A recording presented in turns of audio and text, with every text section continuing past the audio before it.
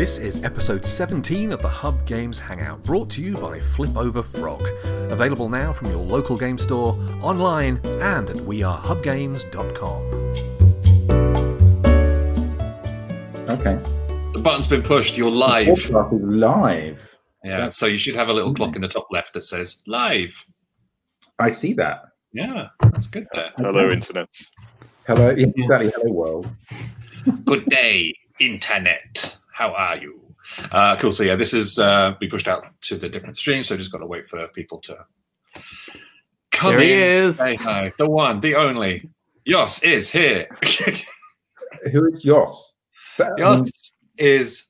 Thanks for coming. Well, hang on, Jos. You can introduce yourself to Matt and Brett. Yeah, before we kick the show off properly. Yeah. Yeah, Jos is always here. Jos lives in the Netherlands. Okay. And we've met him He's at officially Essen. our number one fan. Yeah. Cool. We've met him at He's Spiel why we many do times. this, basically. Yeah. Oh, I see. This is really between you and Jos. Okay, fair enough. Yeah. We're just bystanders. Yeah, we asked him who would he like to have on as a guest. And he said anybody apart from Matt and Brett. Seems amazing. This inscrutable emoji has popped up. I have no idea what that means. What does that mean? Yeah. I'm too old to know what emoji means. So that, I believe, is Twitch's generic standard happy face. It doesn't look particularly happy. No. Meanwhile, Ken's in and he's saying, I'm not a number fan. I'm crying now. No, Ken, when you get back with the solo play feedback, you'll kind of climb up higher towards being our number one fan. But until then, it's still Jos. Is there a lot of competition? Yeah, I'm gonna keep. So I've got a whiteboard. So the next Wednesday's hangout will be in like my new sort of like setup. So I'm gonna keep like a running sort of league of number one fans. Just sort of like change it live. Is it like how they used to do it in what was the racing show, like Top Gear? You know, it's like the top times. You have the magnetic stickers. Yeah, except it's not just like one go. Like you don't just get like one drive around, like one hot lap. It's like it's constant up and down, Is it more moving around. impressive if you're number one fan in the wet? Yeah, well, it's like Anita would have. So my partner, when we were talking about the children, she'd be like, "You're my favorite child today." Yeah, that's rough. So, and it's like they have to vie for the number one position. Ouch. Which is great, but it's great that it's mutable, like rather than the being like, well, you're just my favorite. It's not just one of them all the time. That would be terrible, I suppose. Yeah, that's true. Yeah, Mixes around, it's all good. All right, I'm going to hit the countdown button. We're going to kick this extravaganza off There's in a another moment. button. I didn't know there were so many buttons. This like the role of producer presenter is not to be sniffed at. he's got like cranks and wheels just out of view there. There'll be some like steam coming out from the side. Yeah, He's like winding around. Wow. It's the only way I can keep standing. It's just like through all of the pulleys and systems. All right. Okay, everybody. If you're here for the start of the show, you know that it's countdown time. I made a new one. Get excited. Oh, wow.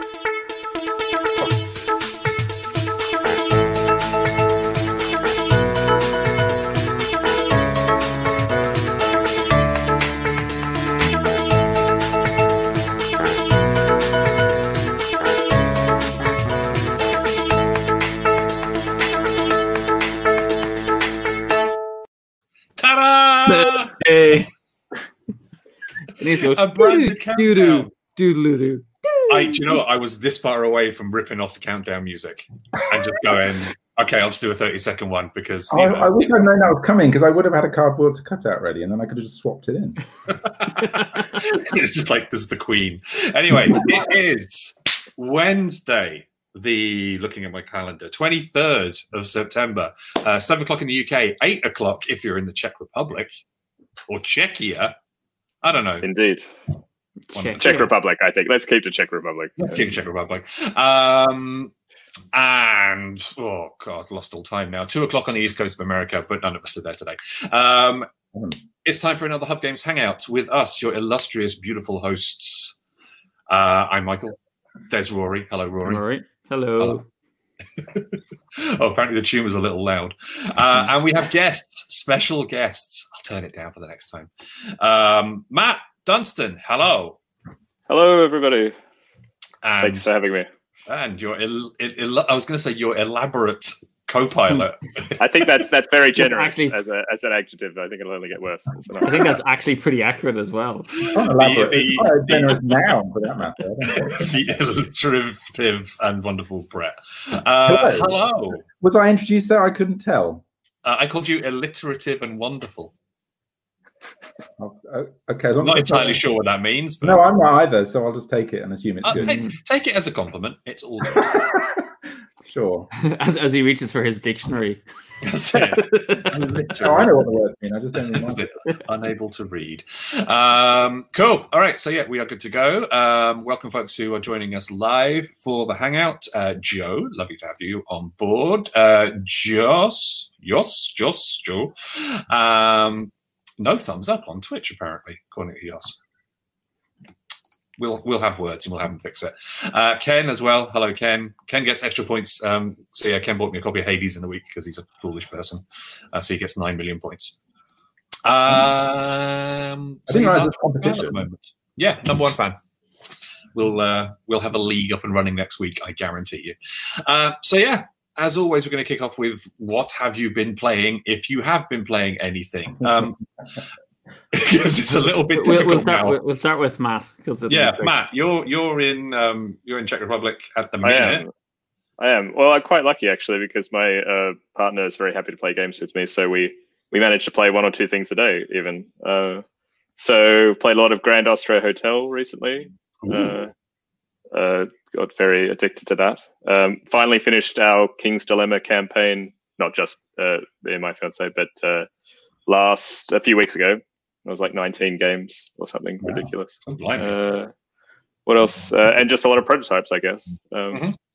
Yeah, but it's a good mix of things. That's part of lockdown was I purchased a lot of games, and we've been slowly making our way through it. I don't normally get. Well, yeah, but normally when I had to go to work and things, I'd only have time to play prototypes. But this seemed like, thankfully, a nice time to be able to play some games that I've always wanted to. Cool. Is good. Brett, what about you? Anything? I mean, I haven't played hit your table. A couple of prototypes. I mean, and since the theme is in theory collaboration, although we haven't got onto that, I don't know whether we'll get there yet. No. I mean, it's a sad story, so we shouldn't get it. Last Thursday was the first time that Trevor Benjamin, one of the other designers from Cambridge, and I actually got together face to face in the same room for for 6 months. And actually sat down and played a couple of prototypes together. And then we just cried, and then because we were so happy. And then we went home. Given how it's going, I'm wondering whether it's going to last much longer. We've been waiting to get together for more, but who knows? Maybe we'll be banned again. We won't be able to stay in the same room for very much longer. Hey, we'll find out tomorrow, I guess, when yet another government announcement comes up that's getting more and more horrifically like these stay indoors Mitchell and Webb sketches. Remain indoors. Rory, what about you? Anything thrilling, exciting? I have been playing Marvel Champions: Rise of the Red Skull, and beat the first scenario in that. Nice. After losing it, so lost 1-1-1. I've been giving Gloomhaven Jaws of the Lion a try, playing solo 2-handed. And kind of waiting to see what the cool thing is about the game. Have you played the regular Gloomhaven? No. I have. No. I've played it twice or something. So, because in contrast, and it's quite a different game, but this arrived from Kickstarter, which I had backed ages ago. And it's basically a book to go with Myth. So Ulysses Spiel have taken it over from MegaCon. That's beautiful artwork. So it's kind of like a beautiful artwork. Opens it up. 2 pages of text. Full of text. Wonderful typography also. Oh, it's I do appreciate good layout. And yeah, that kind of came in, and Myth has a kind of hand management aspect to it, which is really flavorful, I think, in the game. And so I'm kind of, so far, I'm on the second scenario. It's introducing bits as you go along. But I'm kind of going when's the thing? Like, what's the thing, the mechanic or the thing that makes Gloomhaven so cool? Because you haven't uncovered it yet. No, I haven't. Well, there's always hope. Yeah. What was it? My dad always used to say, there's two hope in this world, Bob Hope and no hope. No hope, yeah. And it's just sort of like dad jokes before they were dad jokes. I, meanwhile, have played only our own stuff because I won super well at the weekend, so they're kind of sucky. Me and Rory, we got together on the Let's Play Friday stream, and I had my butt handed to me again on Prism Arena. Thank you, Rory. Cheers. Maybe you'll go easy on me one time. I went easy on you that time, Michael. You did go easy on me that time. I was super bad at it. Sorry.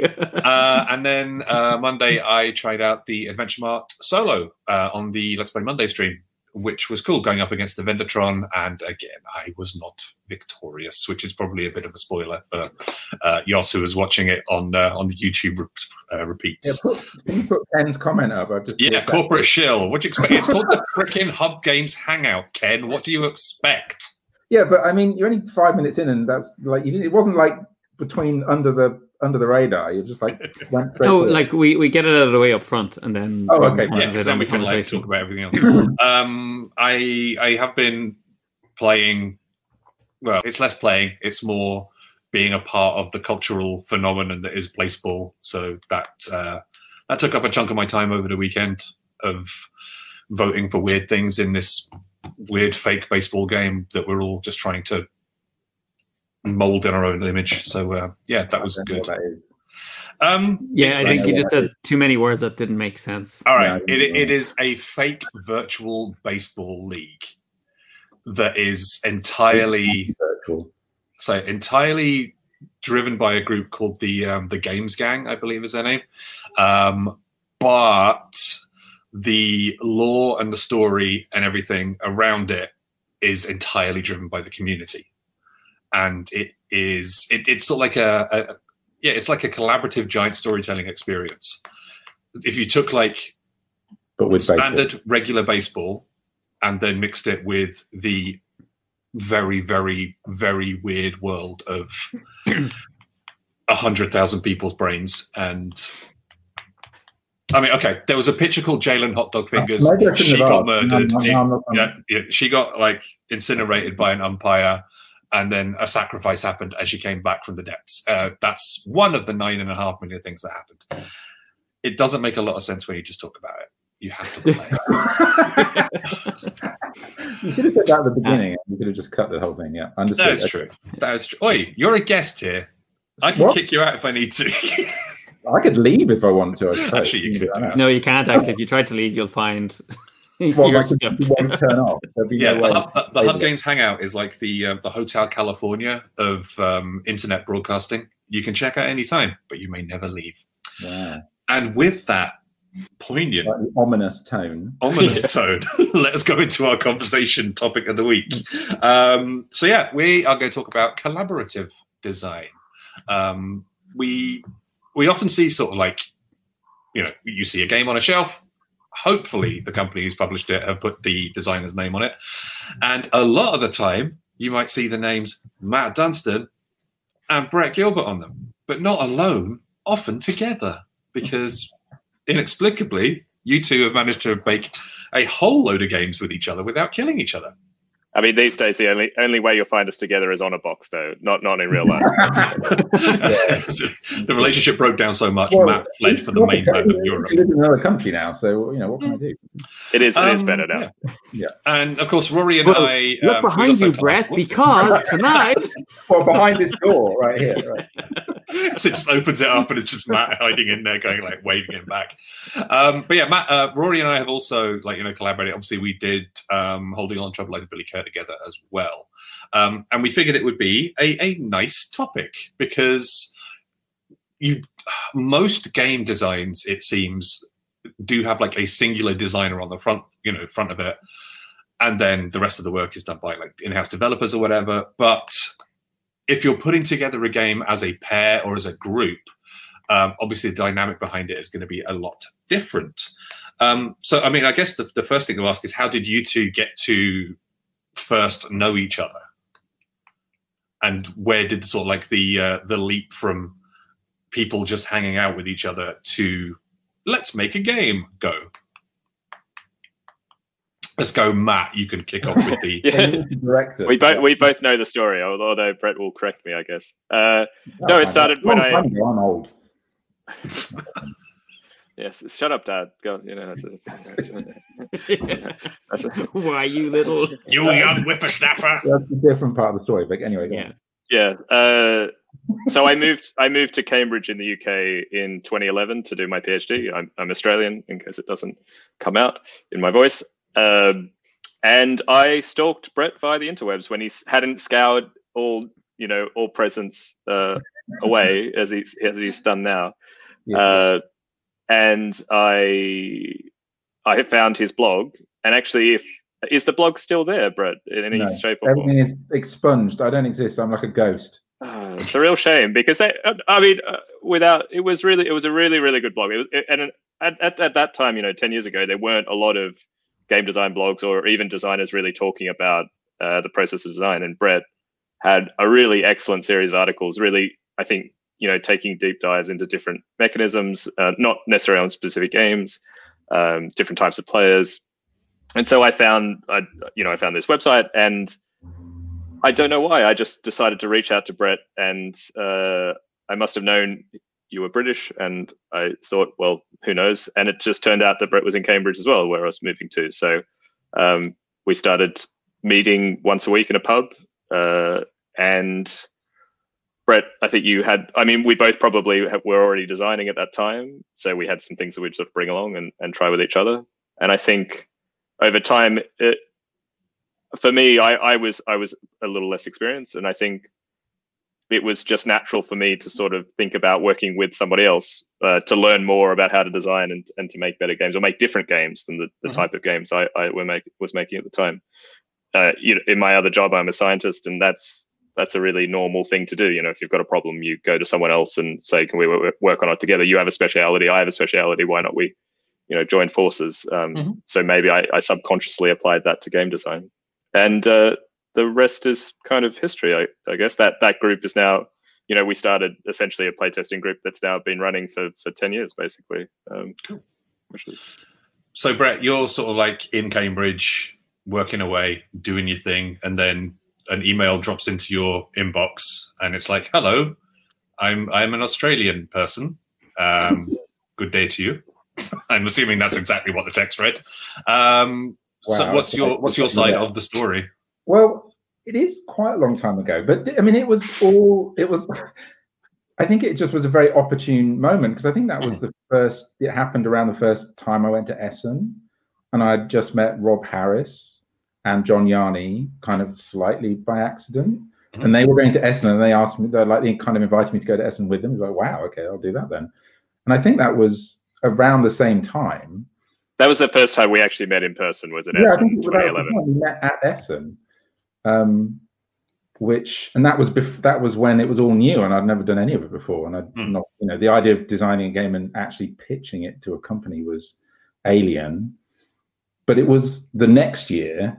It only took a year when we started meeting and working together. We went to Essen as designers.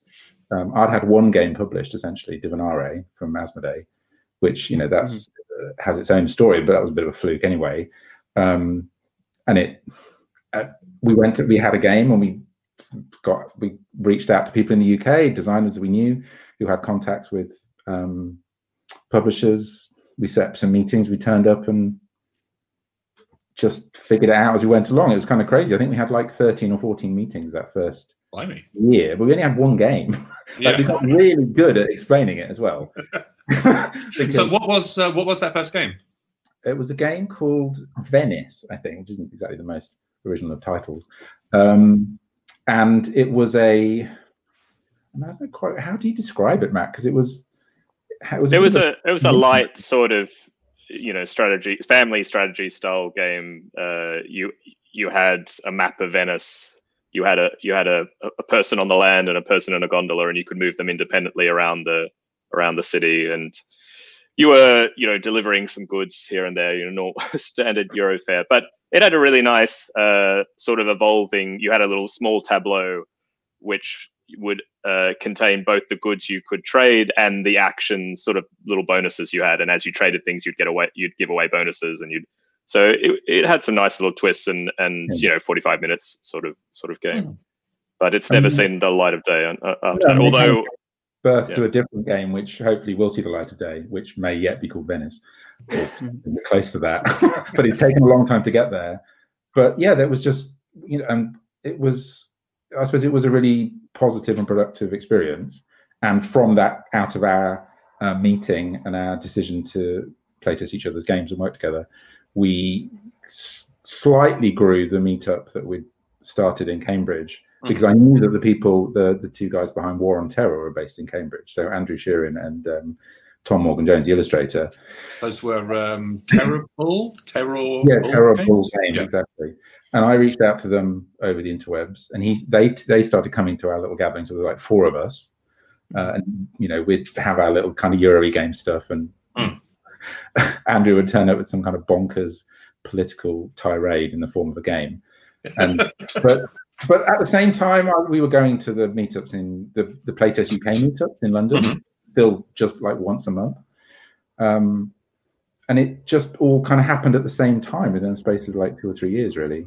Just like a nice fortuitous selection of events coming together. I think it was. It felt like that at the time anyway, because I'd never even thought about going to Essen before I met Rob and got invited to go. And none of it was made possible for me. I wouldn't have done it on my own. Like, it's all collaboration, isn't it? If somebody else comes along and says, "Oh, hey, why don't we do this?" It's like, oh, maybe we could do that then, because on your own it's really hard. So I guess it's less daunting with somebody, by your side, I guess. It's massively less. Yeah, I mean, we've had hundreds of meetings. We've been to Essen, 9 years, whatever it is. We've had hundreds of meetings, and to do that on your own would have been absolutely exhausting and incredibly demoralizing as well, because you have lots of meetings, and then you spend a lot of time. You turn up with your thing that one or other or both of you have made, and you put it on the table, and they just sort of shake their head and sort of usher you away.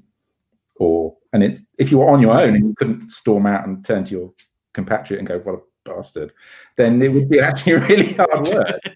Well, you at least have a friend. I mean, those sort of experiences, if you're a designer, and maybe it's similar when you're on a booth, you're your own schedule. If you're by yourself, you wouldn't have any time to catch up with anybody. You wouldn't have any friends. At least you have one other person there with you throughout it all. So that's true. I have a list of questions to ask over the course so of the prepared, conversation. Rory. Rory writes questions. I just freestyle.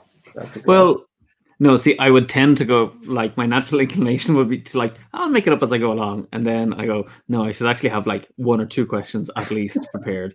So I'm kind of curious, in terms of, like, collaborating, like, what is it that you both think you bring to the relationship and you think the other person brings as well?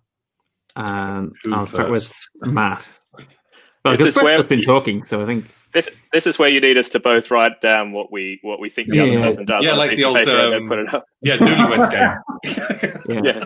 So I'm gonna mute one of you. I think I bring. I have a lot of ideas. I probably keep up with the industry a bit more than Brett does, or at least the more hobby side of the industry.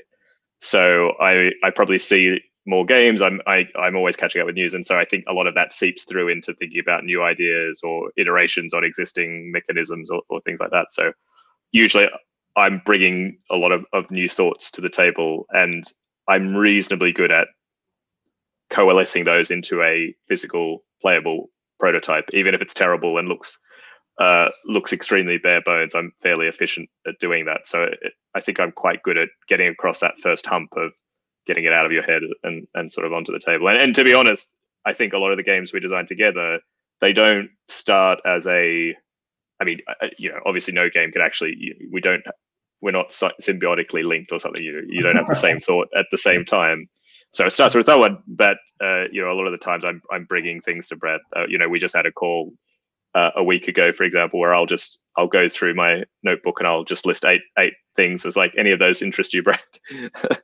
Thankfully, one did, but not always. Yeah, I mean, it's incredible. I can't do that. I don't have that brain to do that.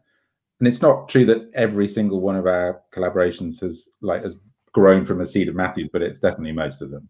And I think that's why I'm like, it works as a team. And this is kind of something that we've talked about before, I think, is that I'm much more of a developer and an editor. And that, and you have to have an opinion, don't you? And if Matt puts 8 ideas on the table and I go, well, I like that one, then we're off to the races. We've got something to work on. And it will immediately start changing. We could have a conversation for 20 minutes, and then the very next time there's a prototype, it will have shifted in a direction which was a response to that, and we can start moving. But I think there's that first step of getting out of your head and onto the table is super hard, and that's where a lot of people struggle. So just to do that, that's like, it's like 80% of it, but there's the rest of the 20% is a lot of work potentially, or maybe not very much work, and it's actually 5 or 10 minutes of conversation. You can get something that's 95% there almost immediately. But I think that's something you can learn. We can both bring your skills to that. So I think we are complementary for sure. So do you want to say a bit more like about that aspect you bring as the kind of editor and developer? I mean, part of it is that I think we have, like, I'm a very visual thinker. And so I make pictures of things, and as soon as Matt describes an idea, then I can build a picture in my head, and that helps me think about it. But he's busy thinking about it in a different way, and those can both. Hopefully, it's this, isn't it? Hopefully, somebody says, "Well, one of us says, okay, it's not that, but maybe it's this," and the other one goes, "Well, yes, but it could be this or this or this," and so it goes back and forwards. And I think having different approaches is what allows that to happen. If 2 people are in that relationship and they both had very similar ways of thinking about it, or very similar focuses, then it probably wouldn't or couldn't be as productive, I think. I don't know. I haven't spoken to that many partnerships, so it's hard to know. Well, I mean, I was actually just thinking as you were describing, like, the thing you bring to the table, I was realizing I've worked with both of you on different things. Like, so Brett, you were helping with the rules for Prism Arena, and what you're describing is why I had asked you to help with that. Is just for me, like, you're a questioner. You want to know, well, why is something the way it is? I'm always doing that. Really pisses people off. Yeah, some would say it's cantankerous, but it's not cantankerous, but positive. I hope it's not angry or rude. Hopefully, it's constructive. There have been some new designers who've come along to the Cambridge meetup, never to return after Brett plays their prototype and gives his opinion.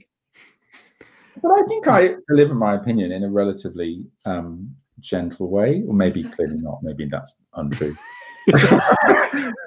But I certainly have. But the longer I've gone on, the more opinionated I've become. But you have less patience, certainly. Yeah, and that's probably true also. But that's just because you know more about what it is that you think you know. If you see what I mean. Like, you developed your view of the world or games or whatever it might be. And it's like, well, no, you're wrong. Well, not you're wrong, but it's just not what I would do. But that's the problem. When you present it to other designers, all they do, and I'm the same, is they tell you the game they would make, not the game you should make. That's all they can do. How could they give you any other opinion? And if you can't take that, then it probably is a bit hard work. But hopefully it can be constructive too. Not everybody has run away screaming. Well, that's good. I can just picture Matt running after them to go, it's okay. He's like this with everyone. Well, Matt's fairly opinionated too. I don't think that's a bad thing, is it? I mean, you'd have to be, wouldn't you? No, I think that's also an aspect of designing that you get. With experience, it's receiving feedback, and I think certainly at the start of that process, it can be, it's just another thing you have to get used to. And if you don't have a thick skin or know how to take on that information, then you might react differently. So I think it really depends on the personality of the person and what they're trying to do. Ken's had an interesting point, which is Matt is the programmer, Brett is the QA. It's like, I can see that. Well, I know. I have to say, there's more. I mean, that's if you boil it all the way down. Yeah. That's very true. I'd like to sort of like build on what you both were saying there. So Matt, if you like step up and you've got the notepad full of ideas, and then Brett, you sort of like go, okay, so I really like that one, and then you start visualizing it. Matt, you obviously have like a sort of like semi-vision of it in your head as well. How often do those sort of visions meet up, and how often do those visions completely diverge? And if they do diverge, what steps do you take to sort of bring things back together again? That's a good question. I think, to be honest, if our thoughts on a game are diverging so rapidly, either that will become two games and we won't try and reconcile it, or we just won't keep working together on that idea. I think we're in the fortunate position that we have no shortage of projects that we could work on, and I think life's too short. Like at the very start, if you can't share some excitement, it might be an excitement for some different part of the game, but if you can't share some excitement for an eventual vision or eventual game, then trying to force it, I think, is a bit too much. Or maybe Brett is just, too cantankerous to, be able to reason with. But I think, I think you just choose your battles, and why it's, life's too short to just. So yeah, if I have an idea and Brett. Yeah, it sometimes does happen. Then when I'll make the first prototype and we'll play it, and I think Brett might sort of go, that was really different in my head, or I didn't think that was going to play like that, or sometimes it just doesn't catch somehow, and then I think those games, they'll either sort of die at that point, or I'll take them off and work on them myself or something, or if I really believe that somehow something's been missed, then we work from there. But I don't think it's about trying to force two different opinions into one. I think it's trying to find some common ground, even if it's a very, very small slice of common ground, even if it's one small part of the original game that you can both sort of latch onto and be excited about, or agree is a cool part or a fun part of the game. But sometimes what happens is there'll be a prototype and it'll be on the table, and we're both kind of disenchanted with it. Like, it's not what Matt hoped it would be when he made it, and it's not what I thought it was going to be when he described it to me. And then maybe it takes a week or a few days, or we both independently think about it, and one of us will go, oh, but it could be this instead. Like, it's there's still a trajectory from that original prototype to something new, but it could be radically different. Like, it could literally be the opposite thing. It's like, well, what if you just flip it around and turn it into this? Can it still access the thing that you were trying to look for when you first came up with the idea? And if it can, then it can flow forward, I guess. But there's no magic bullet. I mean, sometimes it's just neither of us particularly interested when it just fiddles. But it's never really wasted, is it? Because all that stuff goes on, and it's got to get put away, and sometimes it comes out again years later. But there's I'm kind of hearing something interesting, and I'm trying to get my head around it, because you can have ideas that you kind of might disagree on, but there always seems to be this kind of drive to try and find something like a common ground to work on. And I'm guessing what's the itch that's scratched for you both by working together? Well, I mean, Brett could. Oh yeah, sorry, you looked like you're I think we have different attitude, and the whole editor developer thing. It's like, part of that is, well, okay, there's a sort of a solution, or there's a kind of a question there, and how could you change the question to find a more interesting solution? Like, there's always a game in any idea, and it's not that we've either necessarily challenged ourselves to find it, but sometimes you think, oh, that could be really good, and maybe it's not quite what Matt was thinking, or I'm not, we're not on the same page, but one or other of us, or both of us, see something in it which kind of begins to grab us, I guess, and there is a hook there that we can work on, and but it still might not come to anything. But it's partly about trying to find some kind of order or sense in it.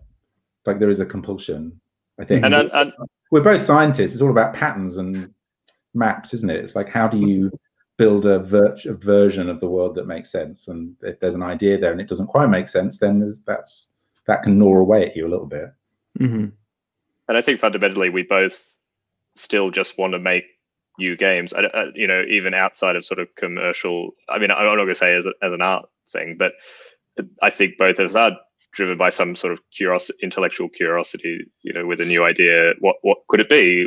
What could that end product be? And I think that is for me, that's what keeps coming back. It's that kind of curiosity, excitement as to, and with a certain amount of experience, the point where you start at can be so radically different from the end of the movie or end of the journey. You kind of want to know what that end is. It's like a good book. You want to know what the twist was. You want to know what the conclusion was. So I think we're both driven to get to that conclusion and to see what the most exciting conclusion is, and to keep searching for it. Yeah, sometimes you find something you didn't realize was there, and that can be sometimes quite exciting. It's like, all this while there was this idea hiding under the surface of it, and we've revealed it, and that can be exciting. Even if nobody else likes the idea, at least there's that. At least there's two of you who do. No, but it does kind of speak to the soul slightly, isn't it? It's like, oh wow, we found something that was kind of hiding in plain sight, and we could have missed it. So how exciting to discover it. It's like the magic was inside you all along. Like that, but less saccharine. But with maths and science and stuff. What was the first sort of published collaboration between the two of you, and how did it feel sort of going through that process together? I mean, obviously, Brett, you had Divinare as your solo. Your solo debut. Matt, I think your first proper debut was Rival. Was Relic Runners? Yeah. Yep. Which is where we met, of course. That's because I came and did a big interview with you, which was really cool. Okay. Yeah, so I know. Yeah, I didn't interview you though, Brett, because I was waiting for him to go. Well, it wasn't my game, was it? No. But yeah, so what was the first one that sort of you were both on the box cover, and Leah, like I said, how was that sort of journey? Well, is it Elysium? I think that's the first that was released. I had this feeling that it wasn't the first signed, but I think it probably was the first released. Which is kind of crazy thing that was the first one, because it was such a huge release, and it garnered such a lot of attention. But that had an enormously long journey towards its end, crazily long journey. So that's kind of it was a really aberrant case in a way, and so it's hard to describe where it started because it didn't start anywhere near where it ended. Was it completely different theme, or was it Matt, you had this idea of it's got to be about the gods, and I want these weird columns? Well, no, because we wrote it up, but there's a quite a long designer diary on BGG somewhere if anybody's super interested. And we wrote up, and it went through 9 completely different versions, and the only thing there was a thread that carried all of those different games, which were quite radically different, were these set of dice we made for the first version, which was this big sort of sprawling adventure kind of thing, which didn't work. I mean, maybe there was something there, but we didn't make it work. And so these dice carried us all the way through, and we almost gave up. Several times, I think, we almost gave up. So one of us or the other said, no, maybe there's still something waiting to be discovered. And Space Cowboys were very excited about it, and actually they signed it quite quickly, I think. But they're French, so they're like, well, let's go on with it. They're not Germans. They're not going to take 9 months to decide whether or not they like it, and then think for another 9 months whether they want to publish it. But the one thing they did was get rid of the dice. So really? They killed the one thing. That was they were really sheepish about telling us. We had a very diplomatic email from them saying, we still love your game. They'd already signed it at that point. They've been working on it for some time. Yeah, we've decided to, I hope you're all right if we just get rid of the dice. So sure, fine. But it was it's a good end to the story, because that was the one thing that had carried it through. It had served its purpose. It had served it, exactly. Yeah. I guess it got you where it needed to go. Yeah, and just kill your darlings. And we'd never even thought about getting rid of the dice. It never occurred to either of us, because of course by definition that's what the game was. That was its foundation. That being said, they didn't. So I was just going to say, that being said, the dice became the columns. They sort of just lost half of their meaning, so they were still present. But, that's true. The mechanism they represented, but the randomness was removed, and it was the right call, because I'm sure lots of gamers would have been very upset that the game could have been that random, or they'd have had to deal with that randomness or mitigate it, etc. But that had a really interesting and very long journey. which could easily have just fizzled into nothing several times, I think. Left on the side of a hill like a Spartan child. A bit like that, I imagine. Yeah. So I'm curious then, like, and I know it's different for every single game and every single title, but I'm trying to think of people watching, like, can you give an example of the journey that a game would, like, if you pick a game and kind of describe the journey of it going from initial conversation through to it being picked up or not by a publisher? Yeah, does it like bounce back and forth between you two like a tennis ball, or are there times when you come together and there's like, we're going to work on this very specifically, and then diverge, and then come back and diverge? And they answer yes. Next. No, it's not like that. I don't think we don't work on games independently. Either there'll be a version of the game or there won't, and if there is, we can both potentially playtest it, or of course, in usual times, playtest it together. Mm-hmm. But it's not as if I go off and build my own prototype and Matt goes off and builds a different one, and we come back and go, "What the hell are you doing?" It's not that. It's all of those decisions are collaborative and they're made simultaneously. But I don't know, Matt, have you thought of a good example? You're staring at your shelf. Yeah, I am staring at my shelf. Maybe, well, I mean, like Professor Evil and the Citadel of Time, reasonably recent game, cooperative game from Funforge. We started really, I think actually the origins of that was something almost trying to make a Cluedo-like cooperative game somehow. And we started with this house. And in this case, actually, the initial idea didn't deviate so much from the final form. Obviously, a lot of details changed, but the kind of the scope of the game was sort of there from the start. I made the first few prototypes again with very, very basic graphics. I mean, graphics is already a generous term. Yes, a stretch. It's like words like and lines. Boxes. Well, yeah, exactly. It was pretty much that, and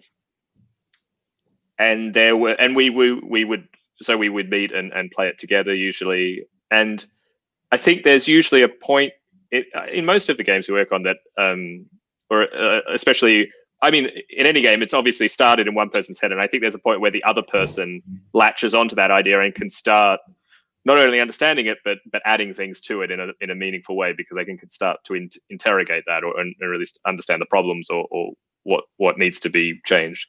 And I think there was a point where Brett sort of came on board and sort of rethought, for example, what was the point of the game? Because originally, I think there was a convoluted sense of getting points for picking up items around the house, and I think Brett certainly saw it. Okay, why is it just a simple kind of hide and seek almost, that you have to find these things before the professor hides them away? And I think also around that time we came up with this dice system that is a sort of a way to control the professor. So I think we were also interested in a cooperative game where the threat or the foe is real and present in the game. It's not some ominous thing like a pandemic, or a flood that's outside your control. It's a real character. The pawn's there. You would often be swearing at him as he would as you would roll the dice, he'd do exactly what you didn't want him to do. And and then there's a point where, on a more practical level, that Brett also takes over the prototype, I would say, because one of the other skills which we haven't talked about is that Brett has a really great experience in graphic design and in sort of copy editing and these different things. And so Brett's prototypes are not in the same league, essentially. And there'll be a point where it's sort of real enough and it's sort of solid enough that Brett will sort of take what my scribbles that we've been using to that point and essentially redesign it. And in that redesign, Brett will also come with a bunch of questions. It's sort of like, well, this happened, I see the board works like this, but couldn't the logic of how the rooms are connected up, couldn't it work like this? Or I've thought, there are 20 cards and there are only 5 reds and 3 blues. Why is that? Shouldn't there be 4 reds and 4 blues? Or, it's all that interrogation and just checking. And it's not just QA. It's not just saying there's 4 reds and 5 reds, there should be 4 and 4. No, it'll come with suggestions, or why can't it be like this? Or Sorry, it made me think of something that I think it's important to kind of recognize that different people are like, they respond to different inputs, I think, and they get you thinking in different ways. Because as you were talking about, like Brett working on the board, I realized that it's why I often lay stuff out as well, because in the process of laying it out, I'm kind of thinking about the player and how they're going to interact with that thing, and it gives me an idea for how to improve the gameplay experience. Whereas if I kept it in the abstract, I wouldn't have that insight. You know, for me, it's the tactile thing is what allows me to see those opportunities, maybe in a way where, Michael, I think you can see the game. I picture like the numbers spinning around your head as you're thinking about it, whereas I need to have something tangible. Yeah, we've described it as like you need to have the physical there, and I'm just sort of like sat there on the ship in the Matrix, just sort of like I see the numbers, and it's like, okay, yeah, this will work. I don't believe you. I have a brain that does that. I can't do numbers. I'm terrible with economies and stuff. I can never figure it out. But at least when it's on a piece of paper and I'm drawing it out, or I'm writing the rules, I do quite like writing rules. But I use them as a tool. It's part of the design process. It isn't something you only do at the end, because I often come up against things which I don't understand. And if you can't write them simply enough, then they shouldn't be in the game, is my opinion. And that's the only way you're going to discover that, is if you actually try to write them down in a way that you think makes sense. And so I'm always a bit bewildered by people who only write the rules at the end. It's like, well, how do you know it's going to make any kind of sense on the paper if you haven't gone through that? But for me, that's part of the process. And I always write rules really early. Like, I quite enjoy writing them, but it's part of the process of understanding what a game actually is, and what it could be potentially, and also drawing pictures. So I'm not a professional graphic designer, but I can make things look. I can go like 80% of the way there, and it's kind of interesting. Not in either of the cases I think that we've been talking about, but for some projects and for some companies, it's kind of scary how close to, or how very much small. You know, it was a tiny step they've taken away from the prototype that I made, or the kind of graphic design choices I came up with. How little they've really had to go very away from that. And I'm not sure they're being lazy. Well, maybe they are being lazy. I don't know. But I think it helps to show them. I think in terms of pitching it, it's the myth of a beautiful prototype, but actually, I think it needs to be clear. It needs to be coherent and intelligible. And graphic design is part of that. And if you can do that for them, it's just easier for them to say yes. Mm-hmm. It was, I think, a great thing I had learned. We used to give a talk called the Little Red Hen story, and it was the idea of, if you're trying to get people on board with something, if you just pitch them like the idea, the concept, the way their brains work, they don't visualize or picture that thing. So making it real for them helps to get them on board. So like by having a fairly well developed prototype helps them to see the potential, and especially if the physicality of the game is important, right? That's important to convey earlier on. But it does drive me crazy where sometimes I think people are like, oh yeah, that's grand. And I'm like, no, like I'm showing you like or you see it in games where you're like, yeah, that was kind of like the rough version of the game that they were shown, and they just went, yeah, that's good enough. Like, we'll just knock it out, because their brain doesn't think about the game visually. They think and play a game like mathematically or whatever it might be. Whereas like I would play the game visually. So the visual components are really important.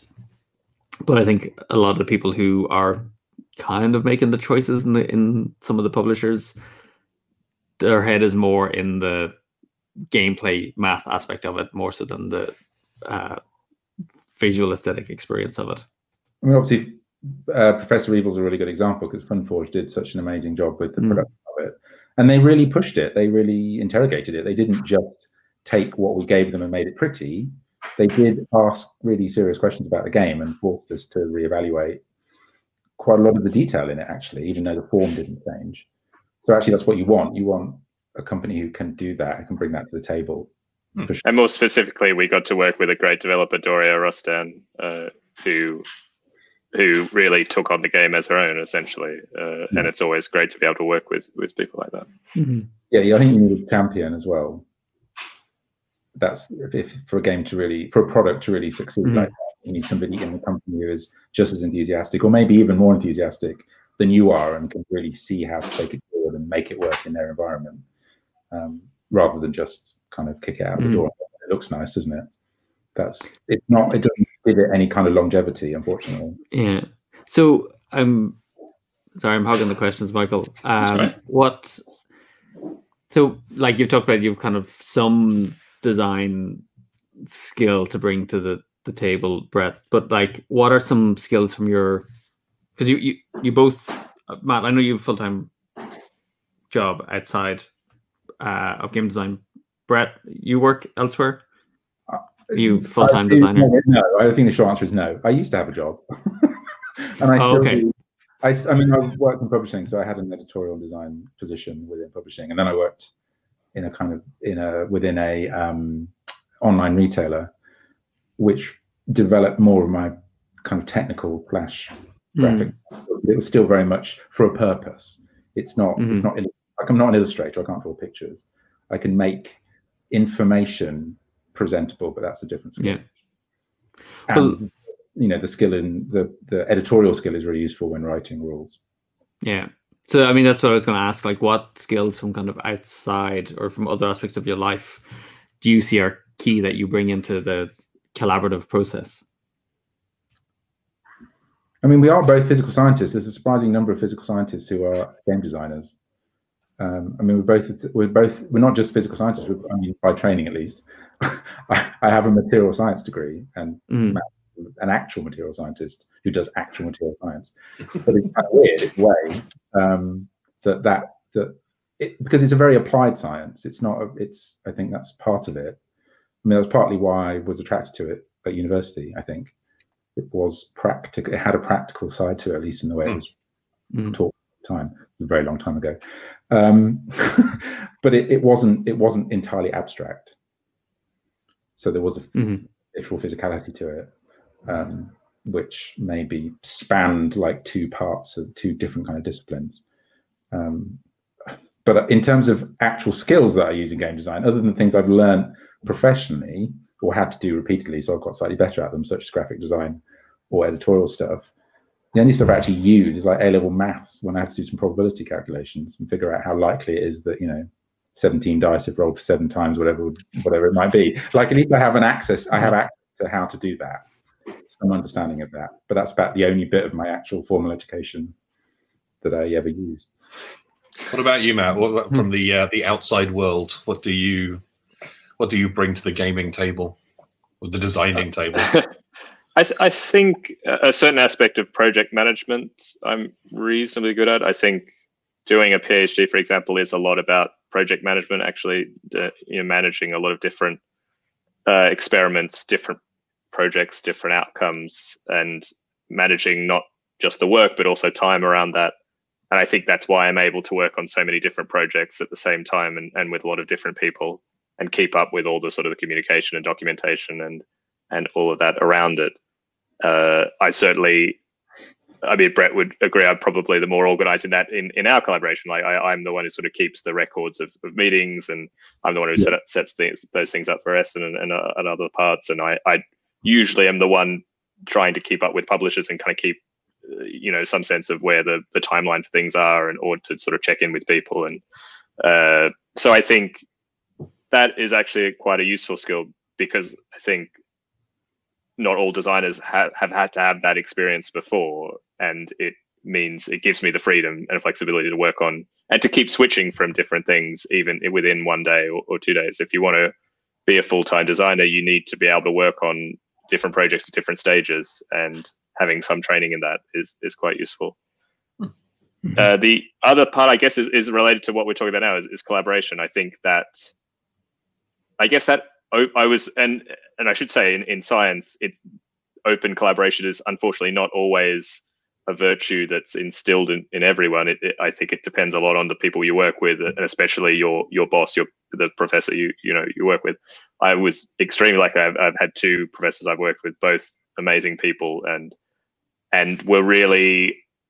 they were driven by science. They weren't driven by politics, or they weren't driven by power, or trying to command a fiefdom, which unfortunately you do get. And then this, again, not just in science, happens in lots of middle management, but what they instilled was this interest in the core activity, and we all should contribute to that.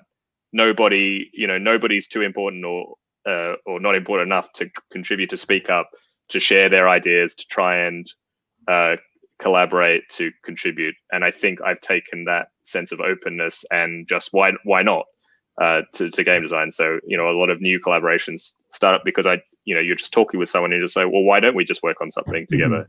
There's not that sense of ownership or pride. I guess it's just let's share these things.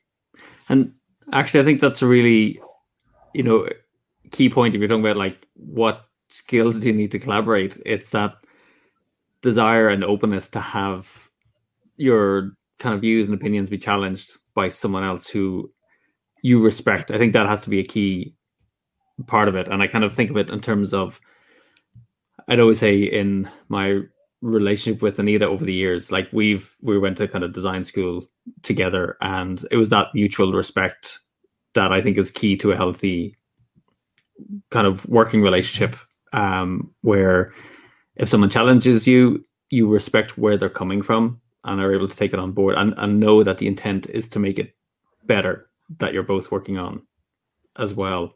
Because I'd imagine there's people who have ideas and enjoy designing games, but they're not really interested in having their view questioned or challenged. They have the singular vision.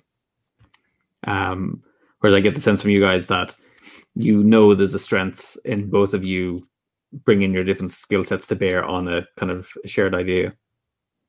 Yeah, you have to give up ownership at some point. You have to accept that idea is going to become something actually outside of both of you in some way, and you're both contributing to it. And yeah, you definitely have to be open to. You're absolutely right. You have to be open to it, not only be judged, but kind of be rejected. That you think an idea is great, but then someone else says, "Oh no," But of course, the best thing is if you can respect that and you can take that on board, that's how things improve.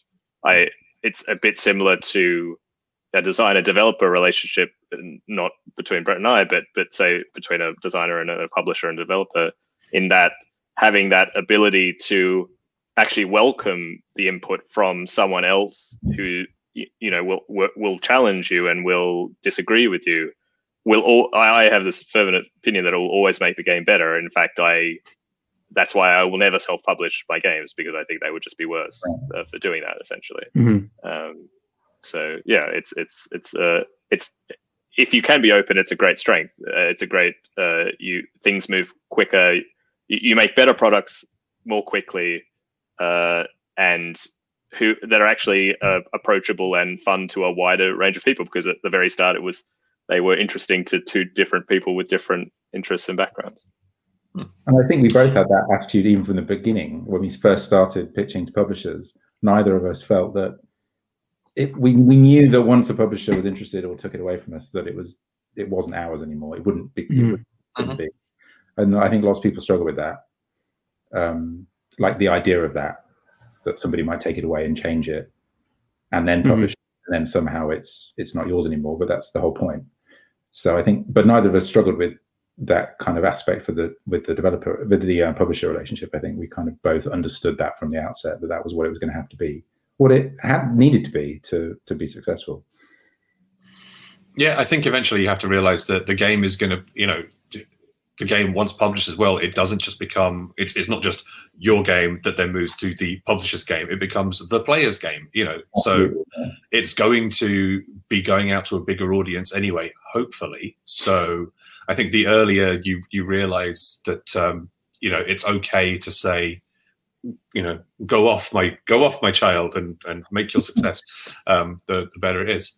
We actually have a question from Jos on the chat, who says, is there a sweet spot in the amount of people to collaborate to make a game? Is working with 2 on a game better than 6? How many 6 like large team of successful designers I don't think more than 2 is really practical myself. I'm not sure we've really tried it, but if there's 2 of you, you either agree or you don't. If there's 2 of you, it becomes a vote, and then it's like, well, how does that work? I think there's a bunch of like Euro game can work. design groups, isn't there? Like, I mean, there are, but maybe it would be interesting to know, wouldn't it? Be like, how do they work? Is it this kind of like mess of collaboration, or is it do they have roles within that?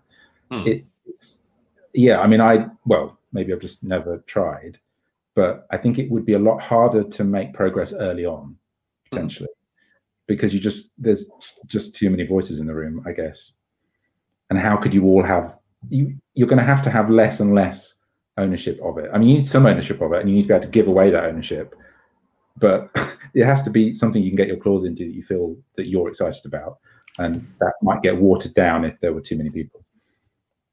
So it's like having, I mean, it's an interesting thing. It's just like having you need enough of a stake in it, or like and literally an investment of yourself in it to then put the energy into to realize it. Whereas if that's diluted across multiple people, the risk is that when it's not going the way you would like to see it go, that you can kind of check out of the process. That somebody has to, at any one point, one person within that collaborative team has to be pushing it forward, and it's not often both of you at the same time.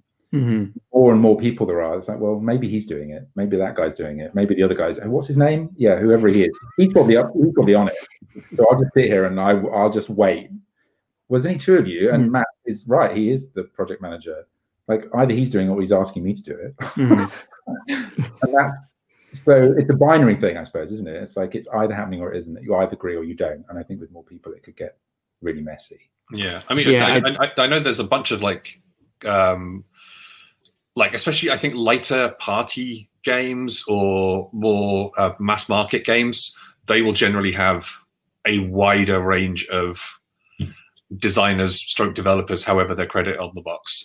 So whether it's sort of like maybe two people working together or like it's they just accept that as soon as they've all played one game, then it kind of belongs to all of them, and that's just a way of generating lots of ideas. And that's probably potentially quite a good way to work if you've got the right mix of people who can surrender their ego to it, readily enough.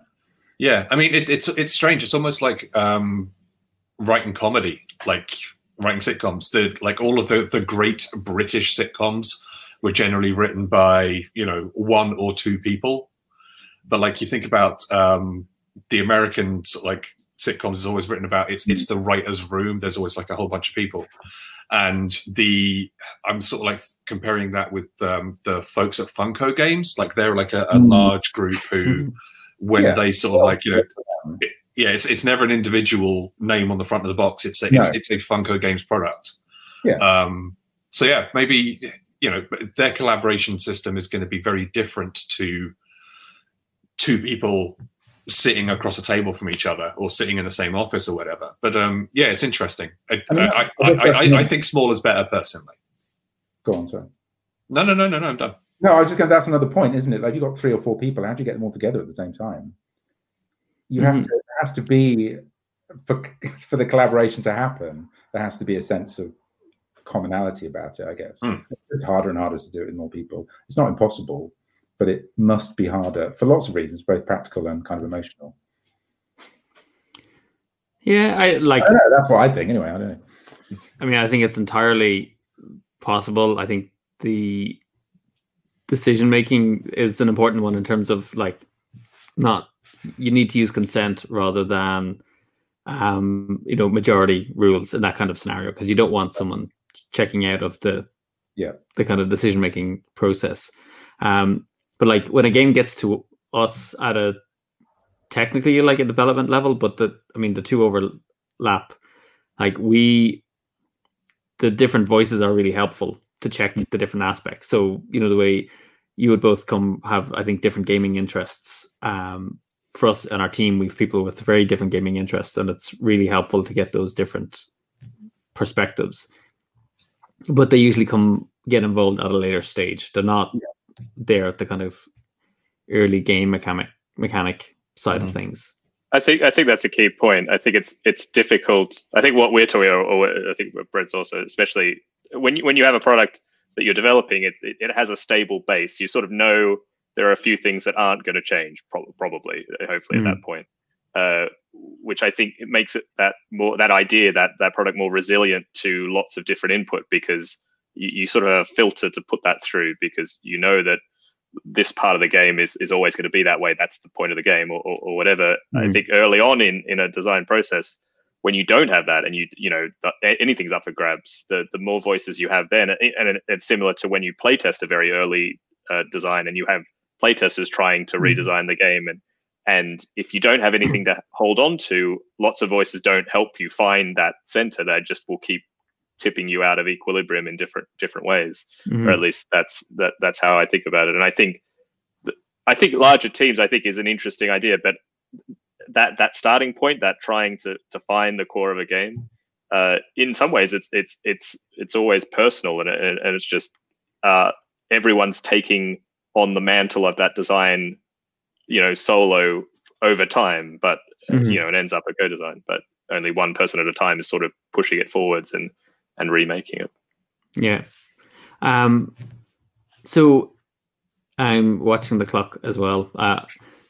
Is there a particular theme or topic? Because I'm trying to not say person, but is there a theme or a topic that you'd really love to collaborate with someone on, that you're like, I really want to do this, but I don't think I could do it on my own?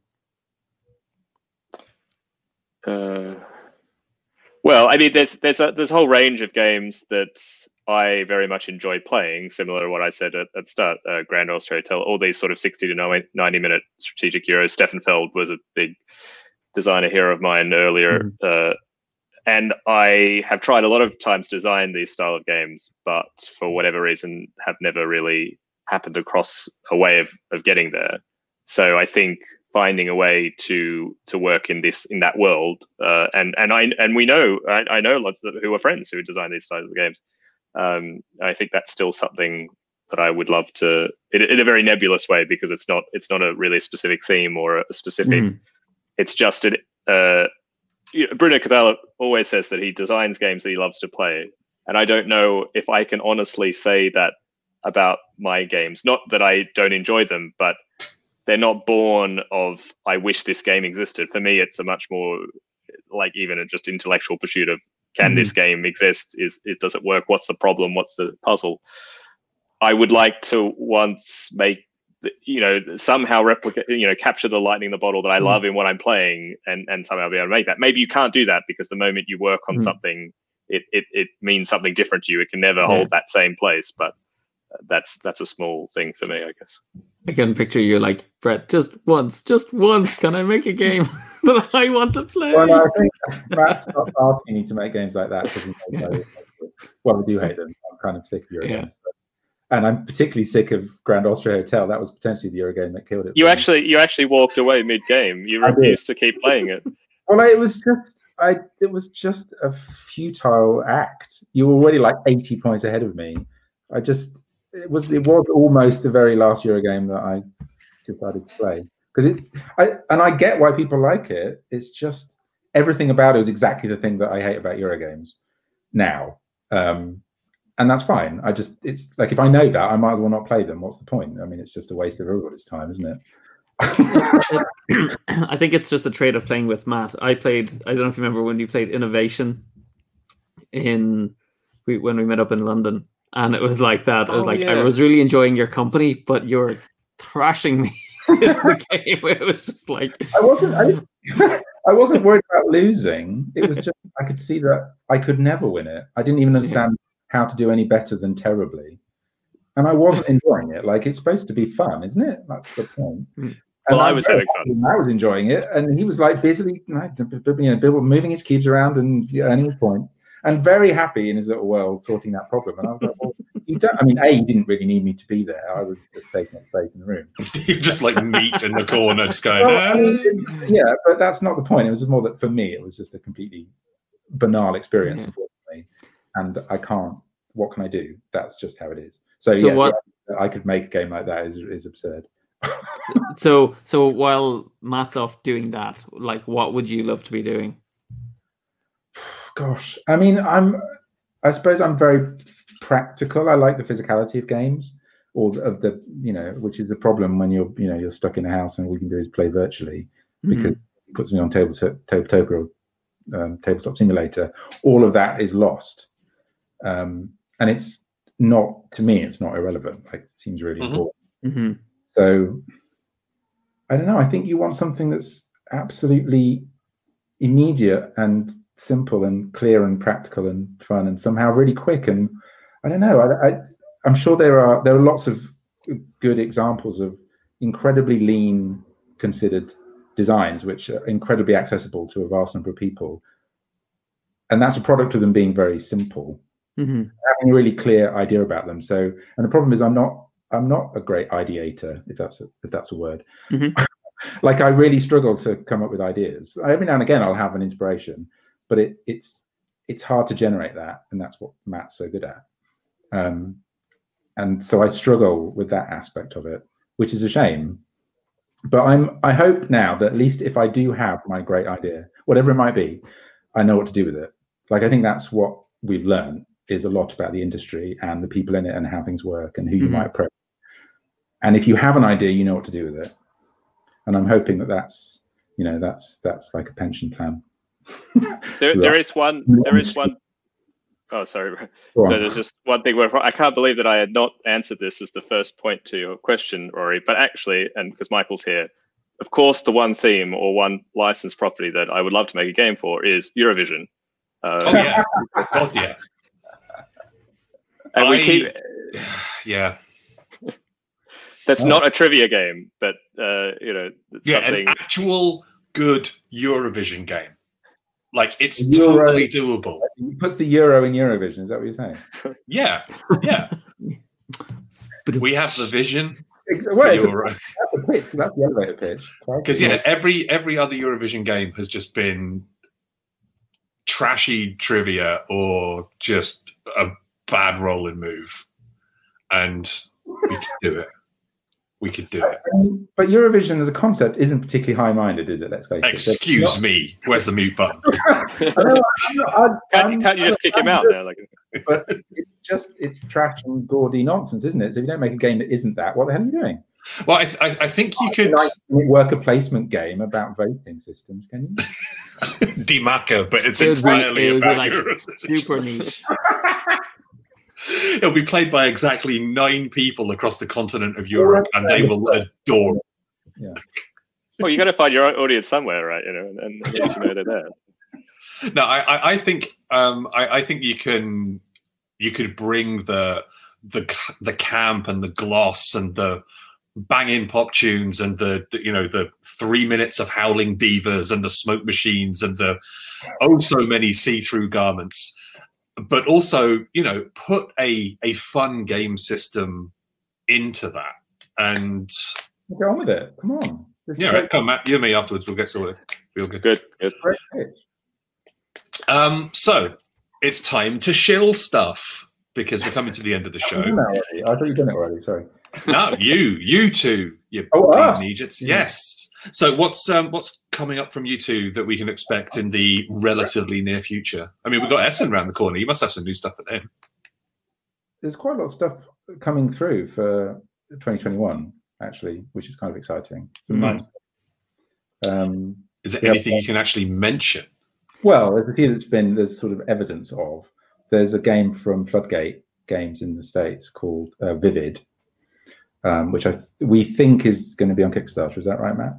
I think it's going to be Kickstarter next month. I'm pretty sure. But it looks beautiful. I mean, the cover. All we've seen is the cover. It's Andrew Bosley of Tapestry and all this stuff.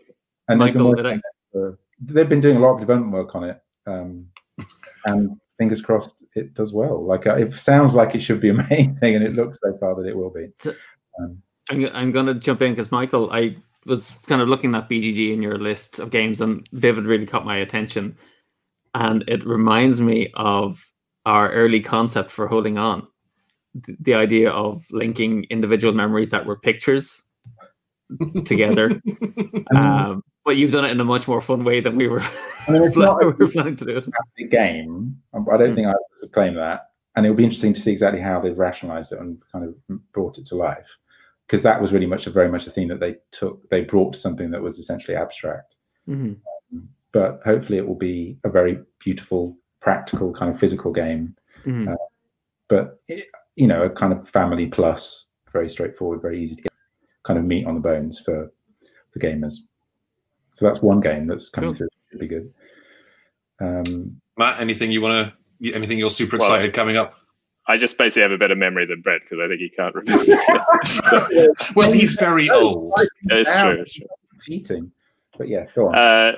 Well, Encama announced Nile Artifacts, so that's another sort of 30 to 40-minute family game in a sort of small box with a few little crunchy decisions, which also looks beautiful because Ankama makes incredibly looking games, so that's fantastic. There'll be a Kickstarter for so Alley Cat Games is going to kickstart a Dice theme park, but as part of that Kickstarter will be also for a Dice Hospital roll and write game, which Brett and I have designed. Our first foray into the roll and write, which I'm glad that I finally got to make one because that's also another genre of game that I play a lot in playing normal games.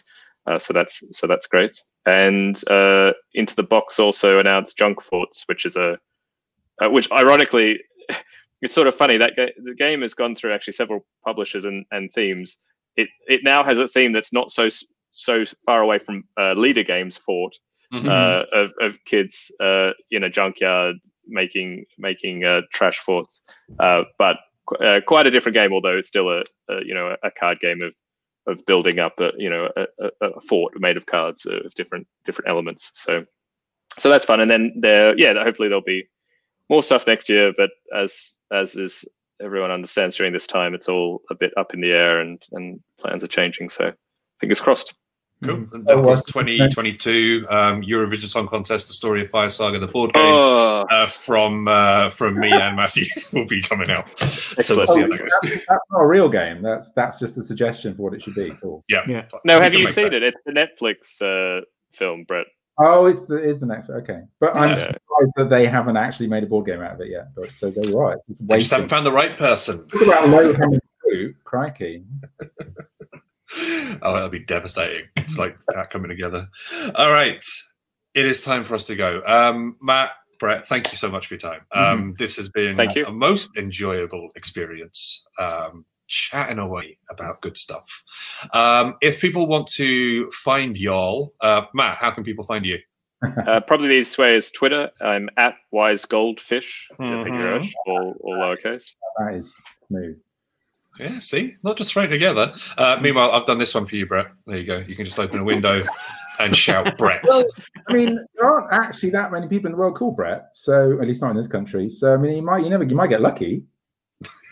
You do have a website, Brett, for example, that you could. That's true. I have a website which is a sort of portfolio of all the games. Yeah, I mean, I'm not difficult to find online if somebody wants to reach out to me, but I just don't have. I just won't reply. Is it still 55 cards? So yes, it's 55 cards.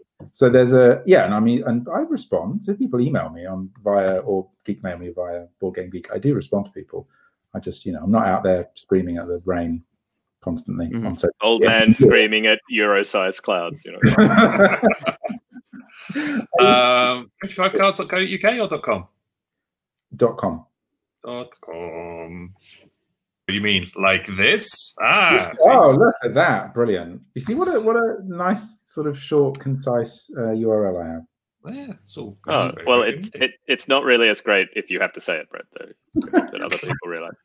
Or brettjgilbert.co.uk. That's also. I'm very easy to find, and the only other Brett Gilberts in the world are MDs from like Oklahoma. There's lots of doctors, American doctors, from Brett Gilbert, and there is one American. I think he's an American comedian called Brett Gilbert.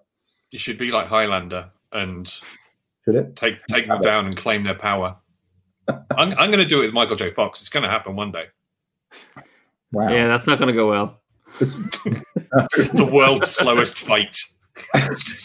Well, no matter what happens, you're going to be on the losing end of the popularity vote there, Michael. Yeah, the Austin. That's terrible. All right. Thank you very much indeed for watching, folks at home as well. If you joined us live, an absolute pleasure. If you're joining us on the repeat over on YouTube or Twitch, that is a lovely thing as well. Me and Rory will be back on Friday for the Prism Arena extravaganza. I'm going to see if I can reclaim my honor in some vague way. Yes. Doesn't sound very likely to me. Probably not. And Rory, are you still planning on doing a Prisma solo stream? It may have to be over the weekend because the days have filled up very quickly for me this week. Cool. So No worries. Well, folks can find out when / if that's going to happen by heading to We Are Hub Games across all of social media, whether that's Twitter, YouTube, Facebook, Instagram, the whole 9 yards. And yeah, so yeah, back on Friday, and we're back again next Wednesday for another Hub Games Hangout. Chaps, once again, thank you. We got to bring this up quickly. Just well done, Ian. Yes, yeah, well done. But Ian, I would actually love to get you for a chat sometime. Oh God, yeah, that'd be amazing. Like Ian's design. Beautiful art would be lovely to talk about, because then I could just have copies of like the gallerist behind me and just like, look at this, it's so pretty. I am actually going to give a quick shout out for Senate, which my copy of issue 3 arrived today. Oh, sweet! Which I'm in. Yes, they feature Adventure Mart and Holding On in one of the articles. Yeah, it's a great magazine. Cool. Yeah. Grant. All right, so this, folks, is where we will say goodbye. So yeah, we will wave. The end screen will come up, and we'll see you next week. We love you very much. Goodbye. Bye. Bye.